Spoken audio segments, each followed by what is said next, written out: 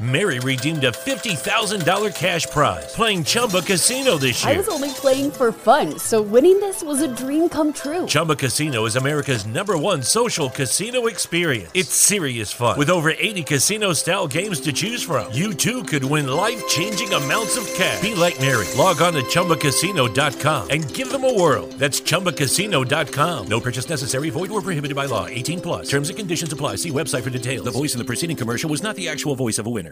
It's rare to find a gift that you know everyone on your list will love. That's what you get with an incredibly soft blanket from Miki Couture. With hundreds of different styles and sizes of Miki Couture blankets, you'll find a gift that they are sure to love every single day of the year. Shop the best deals of the season at MikiCouture.com.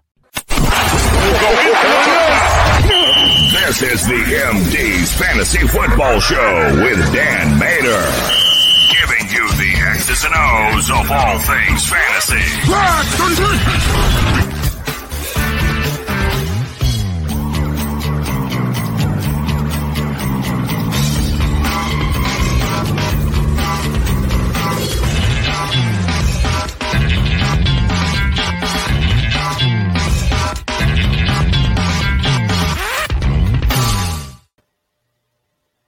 Welcome back, MD Nation. Welcome back to the show. We're back here on a Tuesday morning after that typically expected Monday night game that we were looking for out of the Green Bay Packers and the Detroit Lions. Of course, we're also going to recap the Sunday night game for you guys today, along with the waiver wire report. As always, I'm your host, Dan Mater, on the MD's Fantasy Football Show. We're always streaming live to you on social media at BellyUpMDFF Show, on YouTube, the MD's Fantasy Football Show channel, and of course, you can always catch us on your favorite pod streaming app, iHeart, iTunes, Google Play, Stitcher, Spotify, Spreaker, wherever you like to go to get your podcast. And check us out tonight from 7 to 8, Tuesday night on the Unhinged Radio Network, unhinged.sn.airtime.pro. Now, yesterday we talked about the entire Sunday Week 2 recap with the exception of the Sunday night game, of course. So let's dive into that game. And what a great game it was. What a great game to cap off the day of what was really an uneven day. Started off kind of weak, started off kind of blah. The 1 o'clock games were disappointing at most for fantasy points. Not a lot of close calls. 4 o'clock got a little bit better. Had that Tennessee-Seattle game going to overtime. The Arizona-Minnesota game went back and forth. And then it ended with a bang. You just watch these two teams just beat up on each other and just have highlight reel after highlight reel play. Didn't start off great for Lamar Jackson. Looked like it was going to be a typical Chief Baltimore Raven type matchup. Looked like it was going to be a typical Patrick Mahomes versus Lamar Jackson matchup. Started off really, really bad. Ultimately, still didn't have a great day passing the ball. I mean, 18-26, fine. 239 yards, fine. 1 passing touchdown. He had 2 picks. But boy, did he get it done on the ground. And that's why the Ravens won, because of what he did on the ground. Ran 16 times, over 100 yards, 2 touchdowns, 1 to win the game. And that's what Lamar Jackson can do best. It's not his passing stats. His passing stats are the icing on top. They're the whipped cream on top of that latte that I like to get in the morning from Dunkin' Donuts, that pumpkin spice, baby. It's that time of the year. But that is what he can do. That's what you're getting. You are getting RB1 numbers with a little passing numbers on top. And that's what you have to continue to expect. Now, things might still get better. Rashad Bateman is back on the way. I think this could wind up being the last week he's out. He could be back as soon as week 4. We'll have to see exactly what happens if he's ready to come off the IR after the 3 weeks that he was initially said he's going to be on there for. We'll keep our eyes on that. He'll have more weapons in that way. But still, it's just secondary to what Lamar Jackson is going to do for you from a fantasy standpoint. And if you were at all worried about him, in the first week of the Raiders, is going to be similar to what it was last season. He's going to get off to a slow start again. We have to wait for him to actually take off and run. And no, you're not going to have to wait that long. You got this game. You can expect for it to continue, especially next week against Detroit, especially after what you saw today. Now, we had a couple interesting takeaways, right? As far as outside of Lamar Jackson goes. You go to running back. Devonta Freeman was also active for this game. Latavius Murray, Tyson Williams. Tyson Williams did lead the way, and he was very good. 13 carries, 77 yards, was very efficient. He led the way on snaps. I believe he had 38 snaps to Latavius Murray, 37 snaps, Latavius Murray's 27. Devonta Freeman only had 10, even though Freeman had that one nice little gain there he had. I believe he scampered along for 31 yards on that play. Actually looked like he had a little bit of burst there. It was kind of shocking there for a second. I wasn't sure who I was watching. Latavius Murray is the one who winds up with the touchdown. This could wind up being the issue for Ty'Son Williams. Ty'Son Williams is the back to own of Baltimore if there's going to be one back to own. But the problem is that because Latavius Murray has that particular skill set that I believe the Ravens really, really like, which is that downhill powerful runner, I do think they're going to give him the opportunities at the goal line. It's 2 weeks in a row now they've done that. And the first week, he had barely been on the team for even a week. And this continued again this week. So from that standpoint, I'm a little bit concerned about, Ty'Son Williams. What exactly is his ceiling in this instance? Basically, that's what I'm a little bit concerned about for him. However, he's still the back to own. He'll continue to be about an RB3 for me, kind of similar to what a Damian Harris was a year ago. You wanted to play him. You knew he was going to get the majority of the carries. You knew he would be serviceable, but you also knew he needed to get that touchdown because, unlike Damian Harris, this is just a team that they don't throw the ball. They don't throw the ball to running backs, period, even though Ty'Son Williams is the one who has that skill set. And he had 2 targets, 2 catches, 16 yards in a game in which the Ravens had 36 points going up against the Kansas City Chiefs. If there was ever going to be a game script in which the running back might catch the ball, it'd be this one. It's just not going to happen. It's not going to happen in his offense. So because of that, he's a guy who has a high floor. He's the most efficient back. He'll get the most carries on this team. He'll probably have a big game here or there. But you can't expect a big ceiling out of him because Latavius Murray is going to take away that touchdown opportunity, which is what he's going to need to have that ceiling because the passing game is just not going to be there. That's the unfortunate part there. So I'm keeping Ty'Son Williams. I'm not worried about anybody else in Baltimore. If Ty'Son Williams go down, then Latavius Murray has some value, sure. But then we'll see Devonta Freeman, Le'Veon Bell sprinkled in. I just don't think there's ever going to be any one back to take the reins on this Baltimore team. It's not going to happen. Plus, we can't forget that the leading running back is actually Lamar Jackson. We can't forget about that too. Marquise Brown had a nice outing. 6 receptions, 113 yards, gets a touchdown on 10 targets. Him and Sammy led the way as far as snap count goes. I mean, it was pretty much just him and Sammy. Sammy had 70 snaps, actually, and Marquise Brown was at 55. Sammy coming away with the 7 targets, but the mediocre fantasy game, 4 receptions, 44 yards. We have to see what happens when Rashad Bateman does return. This is not a team that typically likes to use 3 receivers. And because they like to run the ball the way they do, Rashad Bateman, Sammy Watkins, you might see Marquise Brown go back to what he was a year ago, even when he was the only receiver, which was playing a lot of third downs and not much else, which is what really killed his fantasy value last year. Now it might happen because of personnel when Bateman comes back, because right now he's always going to be out there on 2 receiver sets. I think Brown should be the top guy. He should be the lead guy. But because of the way this offense is built, I don't know for sure that happens when Bateman comes back. So something to watch. For now, because Marquise Brown's now had 2 good games in a row, has gotten a target share, physically looks a little bit better to me this year. Looks a little thicker this year. Looks a little bit more comfortable within the offense. They're taking Lamar Jackson's being a little bit more aggressive with the play action, at least through the first 2 weeks anyway. That's why Marquise Brown's had some nice fantasy value. He'll continue to be a boomer bust wide receiver 3 until Bateman returns, which again could be in week 4. So don't get carried away on the Marquise Brown love. You can play him for another week against Detroit. He has boomer bust potential, but remember against Detroit, the Ravens, I know I said this about the Raiders when they matched up against them last week, but the Ravens may not have to do a ton to win that game. All right, it may be a situation where they come out aggressive in the first half. In the second half, it's all about the running game. So it's a boomer bust, even though it's a plus matchup in that game too. So just kind of keep that in mind moving forward. But for now, Marquise Brown's going to enter that boomer bust wide receiver 3 territory. We got to see how these snaps break down when Rashad Bateman gets folded back into the mix. Maybe he won't be right away, but we'll have to see. Outside of that, Mark Andrews, 5 targets, 5 receptions, 57 yards. That's a fine tight end day. I know he hasn't had that big game yet. He had a bad game against the Raiders. He hasn't found the end zone yet. It'll come. I have no doubt that by season's end, Mark Andrews will lead this team in receiving touchdowns. There's no reason to think that he's still not Lamar Jackson's favorite target when it gets into the red zone.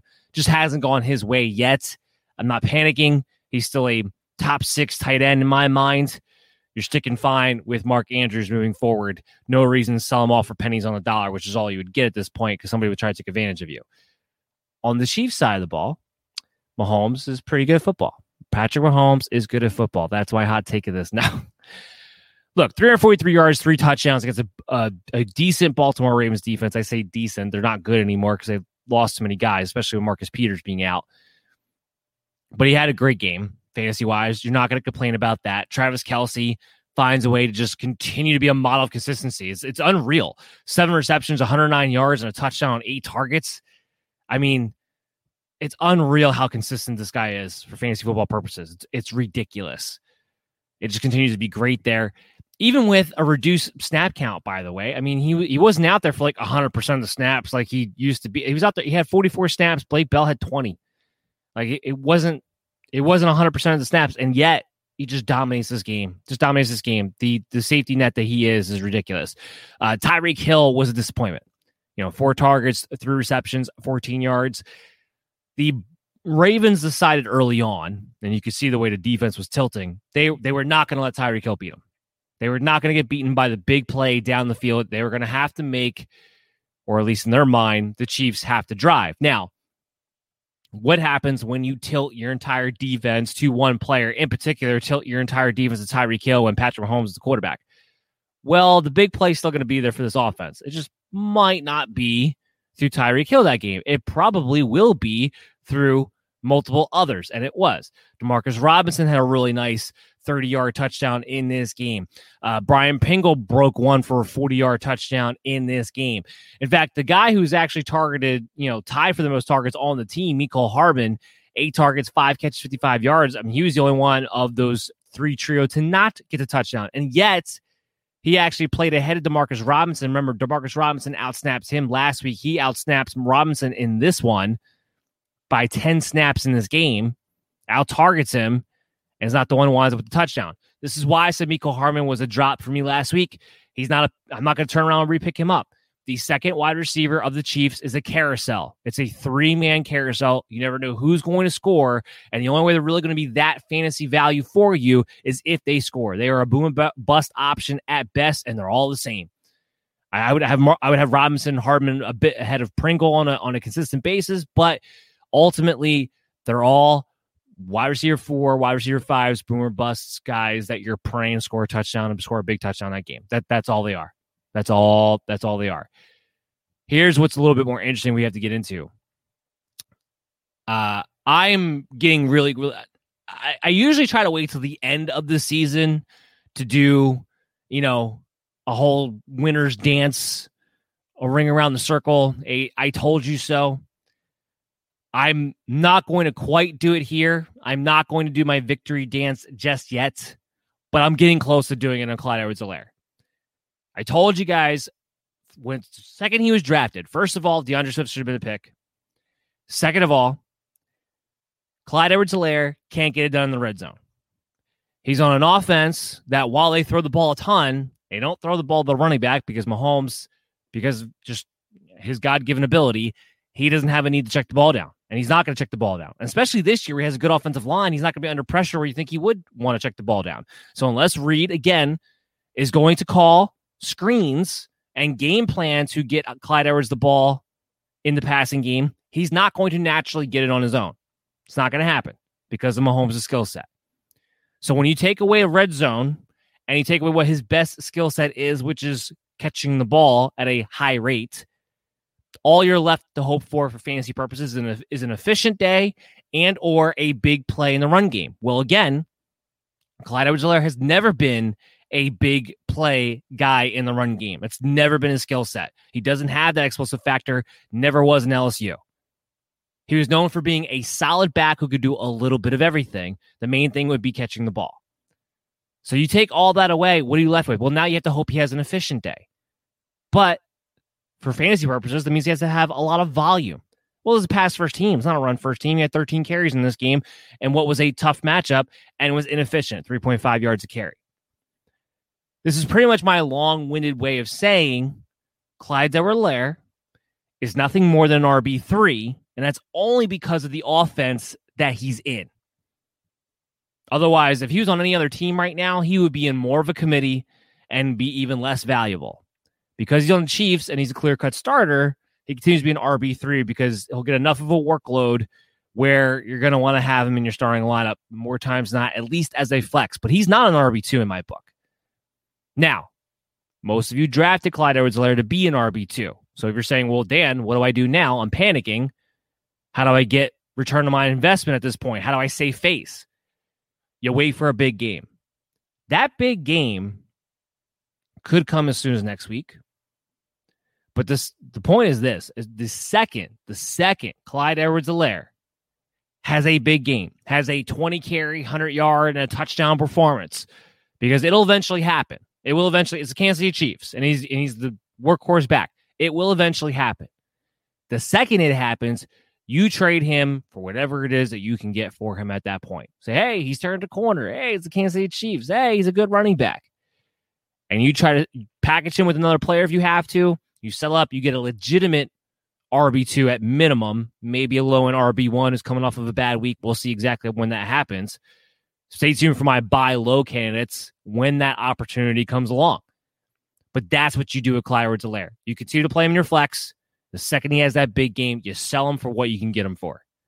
Because I'm telling you right now, you are not going to get return on your investment with a Clyde Edwards-Helaire. But you're stuck in limbo because you can't, it's not a droppable player or anything like that. So you're stuck in limbo until you're able to sell him off, unfortunately. Let's go to the Monday night game. I think the Packers got back on track, if I'm not mistaken, especially Aaron Jones did. 4 touchdowns in this game, 3 of them receiving. Of course, one of those touch passes, which should barely be considered a passing touchdown, but they are nonetheless. And as a result, Aaron Jones walks away with 3 receiving touchdowns, a rushing touchdown in this game. Aaron Rodgers gets 4 touchdowns as a result in this game. You're just happy about literally everything that you needed out of a fantasy perspective from the Green Bay Packers, which you need Rodgers to go off, Aaron Jones, Davante Adams. Everybody got out of it healthy. Everybody had a great game. While Adams wasn't the one who saw the end zone in this game, he still had 8 receptions for 121 yards and 9 targets. Thank you, Detroit, for getting everybody back on track. If you streamed, Robert Tonyan, 3 receptions on 3 targets, 52 yards, he gets the touchdown. I still don't love that volume for Tonyan, down the road for sustainable tight end, which is why he's still going to be a streaming tight end to me. He's not a bona fide top 12 guy, but he still looked good out there. Had a nice yards after catch after one of them with a 22-yarder. He's the other guy outside of Davante Adams who I think is allowed to catch the ball and score touchdowns. It's not Marquez Valding. It's definitely not Allen Lazard. And it's not Randall Cobb. The only other guy is going to be Robert Tonyan. I believe will be probably the number 3 pass catcher behind Aaron Jones, apparently. Who, by the way, also had 6 receptions and 48 yards, 17 carries, 67 yards. So if you're worried about the Packers, it shouldn't be anymore. I know it's Detroit, and you're saying, well, this is a great matchup. This type of game will get them back on track moving forward and doing more Green Bay-like things and just kind of get that, that Saints debacle off of their minds. So you're good moving forward. Nothing else really changes for the Green Bay Packers from a fantasy perspective. And like I said, thankfully, in these games, there wasn't any injuries like there was a slew of during the Sunday afternoon. Man, was I busy on social media at Belly Up MDFF Show getting you guys the updated news, because there was a ton of it, because there were so many players injured. And where there's a ton of it, we're going to have to keep you up to date throughout the week on as well, affecting the projections. We go to Detroit Lions side of the ball. Goff was a streaming quarterback for me. And you know what? He was fine. If you streamed him, he wasn't the reason you lost. 246 yards, 2 passing touchdowns. He did have the pick, but he also tacked on, surprisingly, 46 yards on the ground to kind of give him a little base floor to go with it. So he was okay. He looked really good to start the game. Things fizzled out. The rain came in, and the Lions remembered they are the Detroit Lions, in fact. He had a really nice throw to Quintus Cephas for a touchdown, who walked away as the top wide receiver of the game. The top pass catcher, of course, once again being TJ Hawkinson. 8 receptions, 66 yards, a touchdown on 9 targets. He's the number 1 pass catcher. He'll always have a high floor, and given he's a tight end, that's a great thing to have in a guy like a TJ Hawkinson. He's my tight end 4 in the year. I have no reason to doubt that he won't finish inside the top 5 with the start that he's had and the role that he clearly has for this team throughout the year. even when Tyrell Williams comes back. I thought maybe at some point St. Brown might take this as a favorite target. I don't think that's going to happen, or at least even if it does, I don't know if it's going to matter. So that's kind of where it goes back and forth there. TJ Hockenson, DeAndre Swift, and Jamal Williams are the fantasy value that you care about. Once again, Jamal Williams winds up being the quote-unquote starter, but DeAndre Swift gets one more carry than him, 8 to 7, was way more efficient, 4.6 yards carry to 3.6 for Jamal Williams. And then he was the lead catcher on the day. 5 targets, 4 receptions, 41 yards. Jamal Williams, 3 receptions, 12 yards, 3 targets. Swift's going to have a floor every single week because he's going to get more of the volume, and because this offense will have so much volume available for these two running backs. So he's always going to have to stay floor. In order for him to hit those ceiling games, you're going to need him to hit a big play. You're going to need him to find the end zone. And that's just where Jamal Williams kind of limits his ceiling. Like DeAndre Swift right now could be a high-end RB2, maybe even a low-end RB1, considering when you look around the rest of the league and how it's shaping out, if it wasn't for Jamal Williams. But he's not going away. So you have to continue to utilize him and view him as a mid to low-end RB2 who has upside because he has the ability to hit that big play, whether it be receiving or rushing. And you love starting him every single week as an RB2 because he has a nice floor, because you know the volume is going to go his way. And the game script, it doesn't matter the game script. If the lines are ever to be up, great. Both Swift and Williams will split carries. Most games are going to be down like they have in the past 2 weeks, and they're going to have to come back from behind. Great. There's lots of targets for Swift and Williams. So you're good there as far as the floor. Nothing else changes from that fact either from a fantasy standpoint. All right, so what we're going to do, I'm going to get a word from our sponsor. We're going to come back on the other side, talk about the waiver wire report. Remember, it's a shorter show today. It's only an hour long. So talk about the waiver wire report and get you guys about your day and give you that edge as we get ready and begin the preparation for week 3. Can't wait. So stay tuned to the MD's Fantasy Football Show right after this. Your client's going away for 10 years. Unless we swap first-round picks. Fantasy football draft season is upon us. It's time for you to put the PP back in the PPR league with the sponsors of today's show, Manscaped.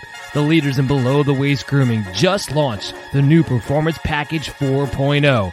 Don't neglect your balls like the Packers front office has been neglecting Aaron Rodgers.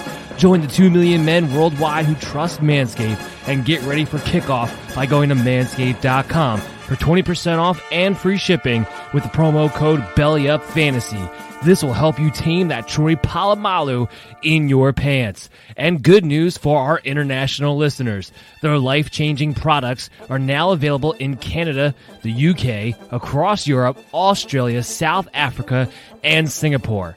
All with the 20% off and free international shipping when you use the promo code BELLYUPFANTASY today. You're listening to the MD's Fantasy Football Show. Welcome back, MD Nation. And thank you for tuning in early on a Tuesday morning. If you're watching the show live, that is on social media at BellyUpMDFF Show or on YouTube, the MD's Fantasy Football Show channel. Please subscribe to that. As always, I'm your host, Dan Mater. We just went over the recap of the Sunday night and Monday night game, and now it's time to start the process to begin your prep for week 3. I don't care if you're 0-2. I don't care if you're 1-1. I don't care if you're 2-0. Your team can always get better, and your season is not lost. Remember, we got the extra game this year, so there's going to be plenty of fantasy competition. Your teams, most likely, if you're listening to this show, will be in it closer to the end, further along into the year, which means good things for fantasy owners because now you stay more relevant for longer periods of time. If you get off to a slow start, you still have time to get caught back up again. So if you're 0-2, don't sweat it. And this is where you start to get better here. It's through the waiver wire. It's through trades. But we start now with the waiver wire report. So what I've been doing this year, unlike other years, usually I worked my way down from like top percentage owned to least percentage owned, and then what I would do as far as going after them and worked it off this way. This year, I'm doing it a little bit more by position. Now, this week, there's only one quarterback I'm going after. I still can't believe he hasn't actually moved since last week as far as his ownership. So he comes back in a repeat to the waiver wire from last week, and that's Justin Fields. Now, I have to imagine, being that Andy Dalton now got injured and we had two and a half quarters, I should say, of Justin Fields on Sunday to look at. Now, it wasn't pretty. He didn't have a great game against Cincinnati. I think he'll probably be a little bit more prepared if he's going into the game thinking he is the starting quarterback. Andy Dalton, yes, he did not suffer an injury that's going to be long-term. However, even if it's just a quote-unquote bone bruise in the knee, because of a bone bruise in the knee, it could at least cost him this week. If it costs him this week, there's no reason in my mind why Justin Fields will not stay the starter throughout the year. I know the Bears came out and said that if Andy Dalton is healthy, he is still their starting quarterback. They can say that. That's fine. They've been wanting to show him loyalty for I don't know what reason this entire process. Once Justin Fields is the starting quarterback, there is no way in hell he's not going to continue to be the starting quarterback. There's no way in hell they go back to Andy Dalton. I know Matt Nagy is the Mr. Illogical Adam Gase 2.0. I get it. I know he defies logic at every turn that you could possibly think of, but I don't see how ownership allows them to go away from Justin Fields once he is a starting quarterback for them, whether it's by injury or not. And even if I don't even think it'll come to that, frankly, because I think with Justin Fields on the field, no pun intended, he's going to make that offense a lot better. That offense hasn't been good. The offense has not been good in the first 2 weeks. He'll make that offense a lot better, a lot more efficient, have a lot more weapons, and they need it. They need more weapons. They need more ways to score. They need more ways to move the chains. He'll provide that for him. So if no other reason, I do believe he will play himself into this job. But even if he doesn't quite have a great game this week, I see no chance. I see no chance the organization lets them go back to Andy Dalton once Justin Fields is out there on the field. Because you're going to have a riot in Chicago. I'm telling you that right now. So as a result of this, if you are somebody who's been streaming quarterback and went into this season taking a quarterback late and thinking you were going to try to find some value on the waiver wire at some point during the year, this is that guy. Now, it depends on how many are in your league who subscribe to that strategy. If you're a 12-man league, you might have had 3 or 4 who waited to the last possible second to take a quarterback and are in what you call the streaming territory of guys. So you have to put that into your equation fab budget-wise. Priority-wise, I'm definitely using a priority on Justin Fields. He has the upside of a top 10, especially a top 12, maybe even a top 10 quarterback because you know how much he's going to run. And you know as long as you have a running quarterback, there's a good chance he'll finish right in that top 10 area, especially if he runs a lot. Justin Fields will run a lot. I guarantee that. So I don't want to go crazy on the fab budgets. I definitely use the priority. Mary redeemed a $50,000 cash prize playing Chumba Casino this year. I was only playing for fun, so winning this was a dream come true. Chumba Casino is America's #1 social casino experience. It's serious fun. With over 80 casino-style games to choose from, you too could win life-changing amounts of cash. Be like Mary. Log on to ChumbaCasino.com and give them a whirl. That's ChumbaCasino.com. No purchase necessary. Void where prohibited by law. 18+. Terms and conditions apply. See website for details. The voice in the preceding commercial was not the actual voice of a winner. It's never been easier to communicate with people, but it's never been harder to know which platform you're supposed to communicate on. Here's a simpler solution. With call, meet, and message all in one app, RingCentral makes communication easy. With all that connectivity in the palm of your hand, you can work from anywhere with anyone at any time and never miss a beat. Because when it comes to communication, simple is better. Learn more at ringcentral.com. RingCentral. Simpler communications. But if let's say you have, you got 3 other teams or 4 other teams in a 12-man league that are going to want to go after him. They're looking for that quarterback to pick up off the waiver wire to say, I told you so. Probably going to have to go about 20%. Even in one quarterback leagues, you're probably going to have to go about 20% because when you stream quarterback, you put yourself in that position. It's still rare to come across a guy who could legitimately be a top 10 play every single week to pick up off the waiver wire. You try to play the matchups to create that guy, but to actually get that guy, it's not a very common opportunity. Now, you may be saying to yourself, well, there's Trey Lance who could also be in the same situation. Yeah, potentially, but Fields is in that situation now, and you think maybe Lance could be in that situation. But right now, the 49ers are 2-0, and they're not coming off of Jimmy Garoppolo anytime soon. Fields is that guy now. So I'm not going to wait around for something that hypothetically might happen later on in the season. I'm going to grab that guy now. So I would go actually 20% on your fab budget if you are in that situation. Now, if you're not and you have a quarterback you're starting every week, quarterback. If I have a Tom Brady, an Aaron Rodgers, a Josh Allen, a Kyler Murray, Lamar Jackson, or Patrick Mahomes, I'm not going to bother picking up Justin Fields. So this is very much in your situation, but he's going to be one of the top waiver priorities for me. The next guy, we moved to the running back. Like I said, he was the only quarterback. We moved to the running backs. J.D. McKissic, he's out 42% owned on average right now. This is more of a PPR move for me. But I came away from that Thursday night game, and we talked about this on the recap when I had Murph on the show from 5 Yard Rush. I came away from that Thursday night game feeling like I'm watching a repeat of last year. Now, I know, technically speaking, Antonio Gibson played more on third and mediums than he did last year, even in that game, even though he didn't get targets. But I don't really care about that. I don't really care about if he gets sprinkled in on third downs. I care about the 2-minute drill. Because Washington's going to be in quite a bit of 2-minute drills. Newsflash, Chris and I talked about all offseason how this Washington defense was overrated because the secondary wasn't good. We both liked the front seven, especially the front four, but we both made the point that secondary, you're going to be able to throw on them. What have we seen the past 2 weeks? We saw Daniel Jones look half decent at times against that Washington team. That shouldn't be happening. And they're going to be playing Josh Allen, the Bills, next week. They could be running into a buzzsaw. That's, as a result, that affects your fantasy team because now Taylor Heinicke is going to have to throw the ball a heck of a lot more than Washington wants him to. A heck of a lot more than they want to scheme him to. If J.D. McKissic's going to be the guy on second downs and third and longs, he's still going to maintain that passing down role. He's a PPR flex. He is. Not wasting fab on him. Not wasting a priority on him. If I'm a Gibson owner, I definitely want to make sure I grab him because I do think he is the 101 handcuff. But this is a guy right now that if you're in PPR leagues could potentially be a spot star for you or even a flex play for you. We all got excited after week one, or I shouldn't say we all. A lot of people got excited after week one because Antonio Gibson had the 5 targets. He led the way like, oh, maybe he will get the CMC treatment. But then when I told you guys about the snap count and said, hey, McKissic had 20 snaps still. He wasn't that far behind Antonio Gibson as far as playing time. That might lead to production later on.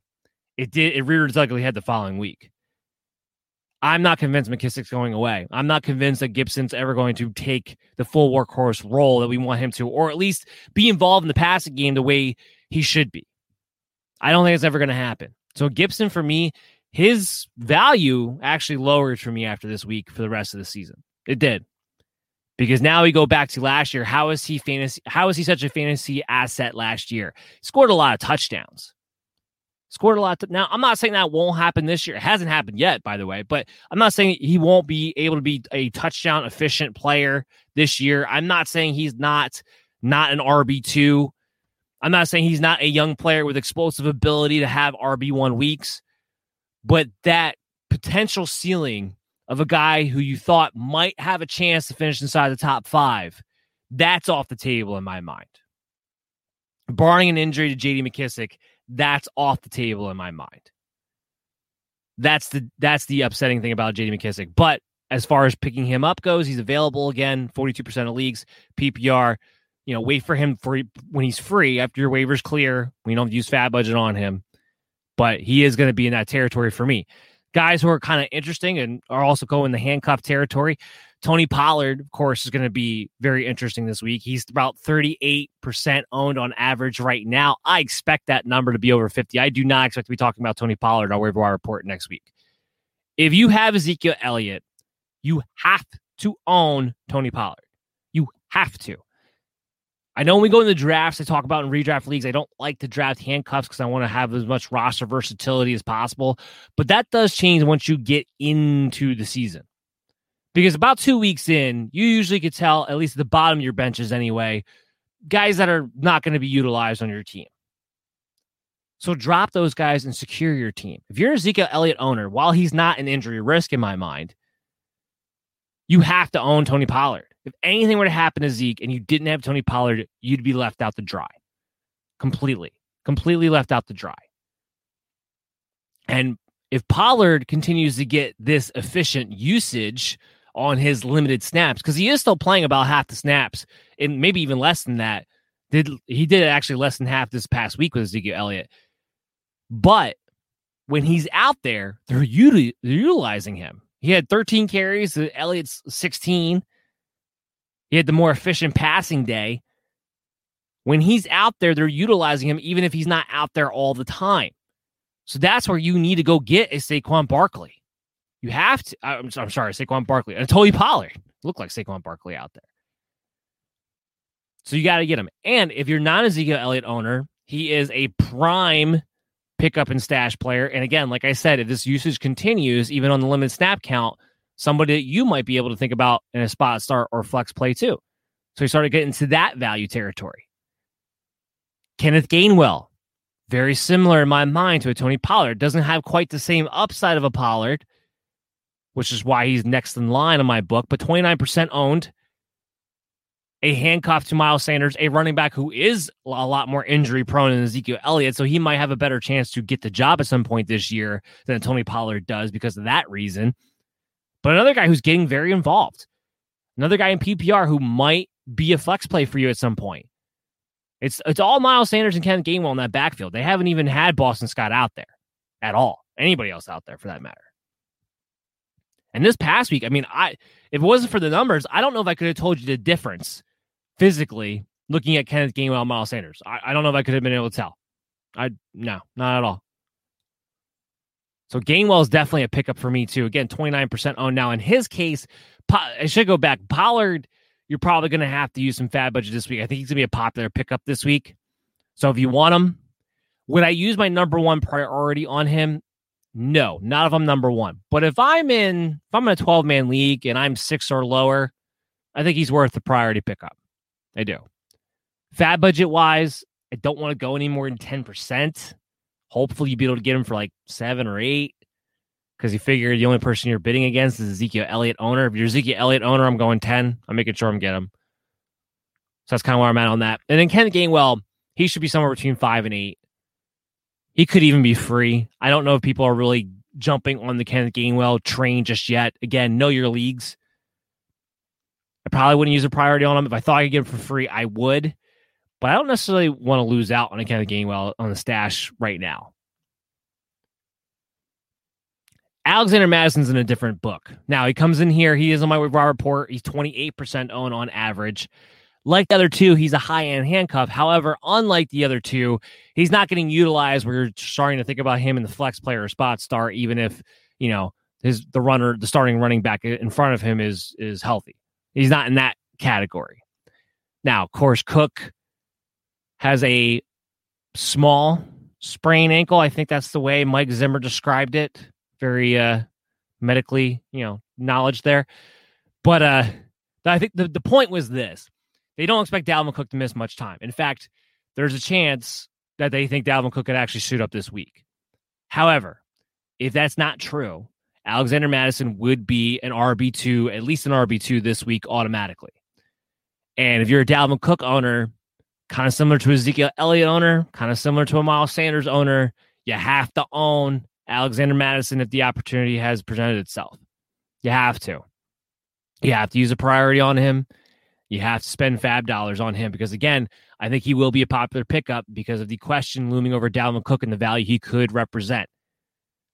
So, unfortunately, I think if you're a Dalvin Cook owner, I think you might have to go somewhere between 8 and 10% to make sure you get him on your fab budget. If you're not the Dalvin Cook owner, I wouldn't go chasing him because, again, he needs Dalvin to be hurt, and it's not going to be, regardless, it doesn't sound like this is going to be a long-term injury. So I don't know how crazy I want to spend resources on this guy. I wouldn't spend my top pickup, my waiver priority. Probably wouldn't want to spend any fab. But if you need a spot start this week, and I'm looking at that Dalvin Cook owner, I'm saying, you know what? I might go 5 or 7. Depends how desperate you are.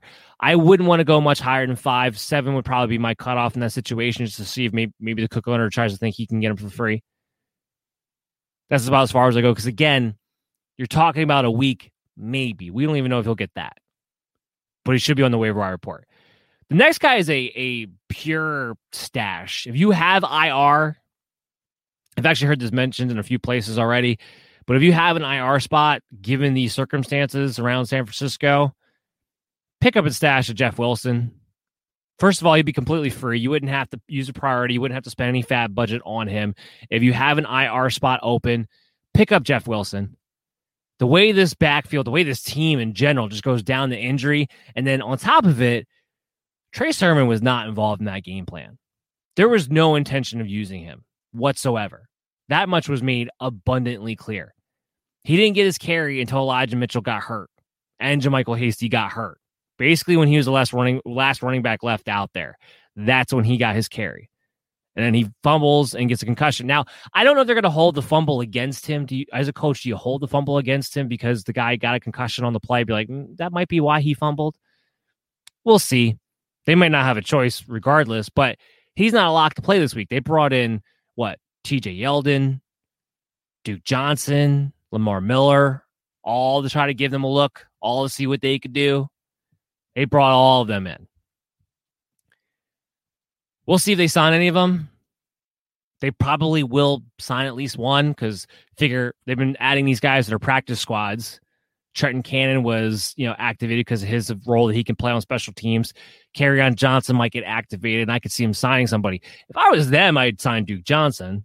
That would make the most sense to me. He has the most left of the group that they brought in, but who knows what they'll do, and who knows if they'll even be an asset. But what I do know is this.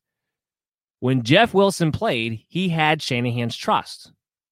And he got a lot of the goal line carries at that too. Kind of what the role that we were hoping Trey Sermon would have paired up with Raheem Mostert this season is basically what Jeff Wilson already has done for the 49ers and has the trust of Kyle Shanahan. So if Trey Sermon still doesn't have the trust of him, and we're about another 3 weeks away from Jeff Wilson being eligible, if you can stash him for free on your IR, go ahead and do so. Don't give up any resources for him, but if you can stash him for free on your IR, yeah, this backfield can change quickly. And if you have a running back who Shanahan at least trusts, you probably have an upper hand. That could be Jeff Wilson, believe it or not. Just kind of looking ahead there with that one. We move into the wide receivers. I love Darnell Mooney with Justin Fields back on there. Again, I talked about that. He wasn't big on my sleeper list. I was the anti-Darnell Mooney sleeper train that was going on this offseason. I'm going to be on it now because now Justin Fields is the starting quarterback, and he's 49% owned. So near the 50-50 mark, but still was able to make the waiver wire report for me here today. He actually had the most targets this past week when Justin Fields came into the game. So you kind of like Darnell Mooney there. Both the Arizona Cardinals receivers, Christian Kirk and Rondale Moore. Kirk is 25% owned right now. Rondale Moore, 19%. Rondale Moore probably more targeted on the waiver wire than Christian Kirk will because he just came off of that huge game, and he just looks like a phenomenal athlete in the making at the wide receiver position in the NFL. He just does. So he's going to be a big-time pickup. However, Christian Kirk continues to play more snaps than him. And while I expect these two to go ahead and jump ahead of AJ Green, I don't expect Rondale Moore to ever outsnap Christian Kirk. Now, it doesn't mean he won't be more effective. It doesn't mean he can't be more fantasy valuable. But Kirk is still going to, as long as Rondale Moore is a thing, Christian Kirk, I believe, will be a thing too. It's an up-tempo offense. They're throwing the ball. They're even more up-tempo this year than they have been in years past. They're throwing the ball a little bit more, and will continue to do so because that Arizona secondary is terrible. So they're going to be in more shootouts than not. And that's just how the offense functions too on top of it. So I'm picking up Rondale Moore, not necessarily to play him right away, mind you. I think some people might be picking up with the idea they want to play him right away. But as a guy who could really be a strong stash and cash by the end of the season. Same thing goes for Christian Kirk. Now, I think the beauty of Rondale Moore having the big game that he had, you could probably get Kirk for free. You probably don't have to use any resources to get Kirk if he's available in your league. Rondale Moore, on the other hand, if you really want a guy you could stash, I probably consider using 5 to 7% of my fat budget just to make sure I get him. If I have a priority that's in the bottom 9 of a 12-man league, I'd probably use it. Instead of trying to take the chance to move up, I'd probably just stay, you still would be in that bottom tier area anyway. He's worth that too. I wouldn't use him if I'm in the top, 7, 6. I wouldn't use him there because he's just not going to be ready to go yet. But he's worth some resources. Another guy, if you're in PPR leagues, I like a lot is Jameson Crowder. I've talked about this a few times. Looked at Braxton Berrios last 2 weeks. He was the second most targeted receiver right behind Corey Davis in week 1. He was the most targeted receiver this past week. Zach Wilson has to get the ball out of his hands quickly. With no Mekhi Becton, a terrible offensive line otherwise as it is, what looks like an inept offense. I have not been impressed with Matt LaFleur thus far. Or Mike LaFleur, excuse me. He has to get the ball out of his hands quickly. The slot receiver is still a thing in New York. Jameson Crowder has been a very valuable fantasy asset, especially in PPR leagues in the years past, especially the last couple of years under Adam Gase. It looks like that role is still there. It does. It looks like that role is still there. So in PPR leagues, I think Crowder is somebody you can play as a wide receiver 3, as a flex play, and even maybe more so as a flex play in half-point PPR, but he's worth owning, and he's only 17% owned on average right now. I don't think you're going to have to, because he hasn't played yet this season, you're not going to have to use any resources to get him. So it's going to be a nice pickup for free there too. Tim Patrick, 12% owned. He had the touchdown this past week. He'll continue to be a guy that you can plug and play and expect a decent amount of production out of in the right matchup as long as Jerry Jeudy is out. I know that sounded like I have a lot of variable contingents for you, but it's the truth. He's a wide receiver 4, but he scores touchdowns when given the opportunity. He played the second most snaps behind Courtland Sutton. He is the other starting wide receiver. We've seen Tim Patrick be valuable before when given that starting role, when given the opportunity to do so. He's done it consistently throughout his career. So if you're looking for a guy you need to plug and play, you're banged up, Tim Patrick, get him for free. You can get him for free. I did have Amon-Ra St. Brown on this list, kind of hoping he would have a decent show out in the Monday night game. Didn't happen. So I would say at this point, St. Brown, you don't have to go get him. He's only 8% owned on average. I still think by the end of the year, he has the opportunity to become the top Detroit wide receiver. I still think there's a reason to be optimistic about that, but I would say there's no real reason to own him right now because he would just be bench fodder for you until something changed with Detroit's offense. Rashad Bateman, kind of similar situation to Jeff Wilson, but of course he'll be back a lot sooner than that. I'm really curious to see. I'm curious to see if he doesn't step in and take over the Sammy Watkins role sooner rather than later. I mean, in camp before he went down to injury, he was, all intents and purposes, the number 1 receiver out there. Now, part of that has to do with Marquise Brown was banged up during that time frame as well. But he's a chain mover. He's a safety blanket. He gets open. He's a true number 1 receiver in my mind. So while Marquise Brown's putting up some flashy numbers the first 2 weeks, I think there is reason to be hopeful and cheery about Rashad Bateman. I really do. So for me, what I would say to you guys would be pick him up, stash him. He's got the upside later on in the year. Here's another guy. I cannot believe the needle didn't move on him at all, and I guess it's because it's Minnesota. KJ Osborne. I mean, he was only 1% owned last week, and yet it had a big game, right, week 1. Then all of a sudden he comes in week 2, didn't move the needle on him at all. I actually mentioned him right away in the waiver wire report last week for the same reason I'm going to mention him again this week. The defense isn't good. Now, again, I don't know if this defense will play much better when Anthony Barr is back, because without Anthony Barr, the Minnesota Vikings apparently don't have a pass rush. And their secondary is okay. By the way, that means Patrick Peterson too. He's okay. He's not great. He's not Patrick Peterson of old. But they play disciplined football. But disciplined football only takes you so far if you don't have any talent, especially no talent to get the pressure on the quarterback. So I do wonder if there'll be a lot better when Barr comes back or not. But as long as he is out, and potentially even when he is back, this Minnesota defense does not look good. It looks like the same crappy defense it was a year ago. It does. If that continues to be the case, there's going to be more volume involved for Kirk Cousins in the passing game. There is reason to believe a third receiver can exist on this team. I think previous to in offseason and training camp, The idea might have been that it was going to be Irv Smith because he's out now. And Tyler Conklin's a tight end who's an absolute nobody and proving to be so because he's getting all the opportunity in the world and not even showing up on the box score. Because of that, KJ Osborne gets to roll in, and he has that big play capability. And when you go to take on the Minnesota Vikings, you're not worried about KJ Osborne. You're looking at Stephon Diggs. You're looking at Adam Thielen. You're looking at Dalvin Cook.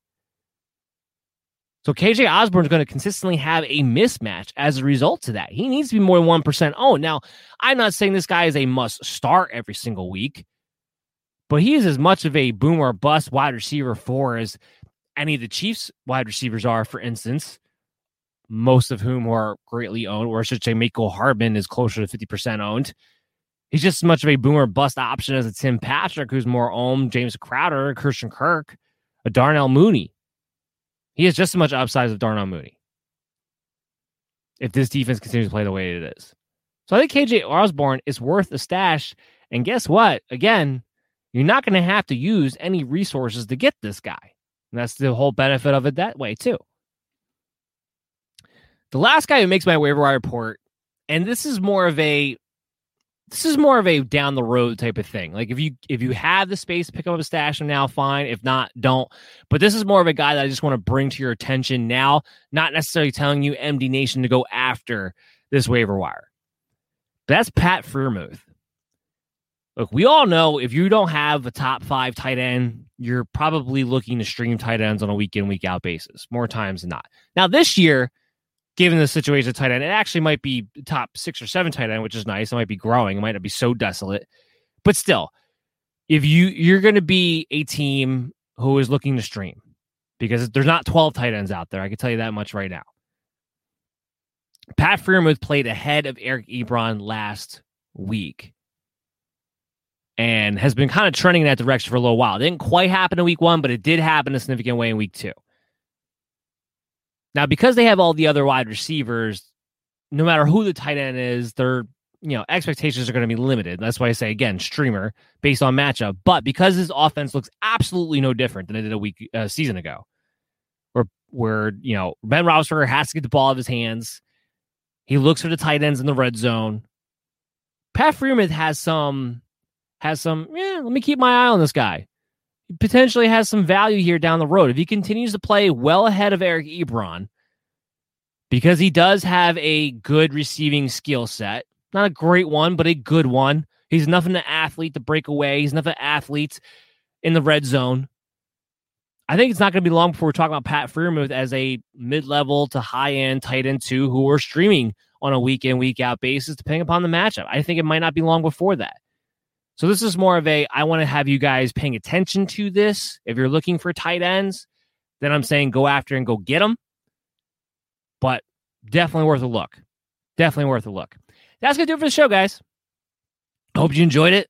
Again, we did the Sunday night, Monday night recap, and we talked about the waiver wire report. Go out there, continue to get better. Be aggressive on the trade market. See what values you can find. Be aggressive on the waiver wire. If you have a roster spot in which you can utilize it. I can't tell you how many leagues I've seen where people, they have spots they can move guys to IR, or they have guys that should have no business being on their team, would never play on their team, and they just leave them on the bench in the back end. Maximize your rosters. It will pay off for you more times than not by the end of the season. I promise you that.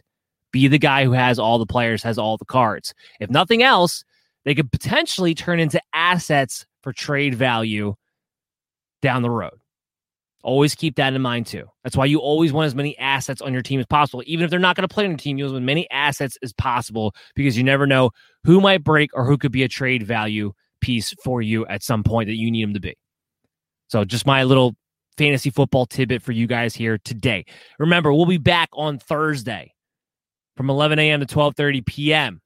talking about the Thursday night preview, talking about the early Sunday matchup games, and then we'll be back again on Friday at the same exact time with the Thursday night recap and the late Sunday matchups, the Sunday night game, and the Monday night preview. We may or may not have a guest on Friday. I don't know. That's something I'm going to try to continue to do. Some other changes might be coming down the road for the MD's Fantasy Football Show. Stay tuned. It won't be happening this week, but if they do, they'll happen the week after, and I will keep you guys up to date. Make sure you're following us on social media at BellyUpMDFF Show, especially for those player news notifications, because we'll be busy this week getting those out and any new content that we ever have for the MD's Fantasy Football Show. Check out our TikTok channel. I always post out a lot of good content there, little tidbits in case you're on the fly, need just a minute and a half video to help you out your fantasy team. We have you covered in that area too. And subscribe to our YouTube channel, the MD's Fantasy Football Show. Check out this show or any other show on your favorite pod streaming app. And make sure you check us out tonight from 7 to 8 on the Unhinged Radio Network at unhingedsn.airtime.pro. Guys, take it easy. Have a good night or have a good day, rest of your day, and we'll see you real soon on Thursday. Lucky Land Casino, asking people, what's the weirdest place you've gotten lucky? Lucky? In line at the deli, I guess? Aha, in my dentist's office. More than once, actually. Do I have to say? Yes, you do. In the car before my kids' PTA meeting. Really? Yes. Excuse me, what's the weirdest place you've gotten lucky? I never win and tell. Well, there you have it. You can get lucky anywhere, playing at LuckyLandSlots.com. Play for free right now. Are you feeling lucky? No purchase necessary. Void where prohibited by law. 18 plus. Terms and conditions apply. See website for details. Hi, I'm Maria. And I'm Mike. And we're Team Ready. Black Hills Energy knows your home is where your heart is, so they want you to be ready. It's all about keeping you safe, prepared, and making your home as energy efficient as possible. Everything from how to weatherize your home to how to stay safe during extreme weather. Be ready for anything. Go to blackhillsenergy.com/teamready.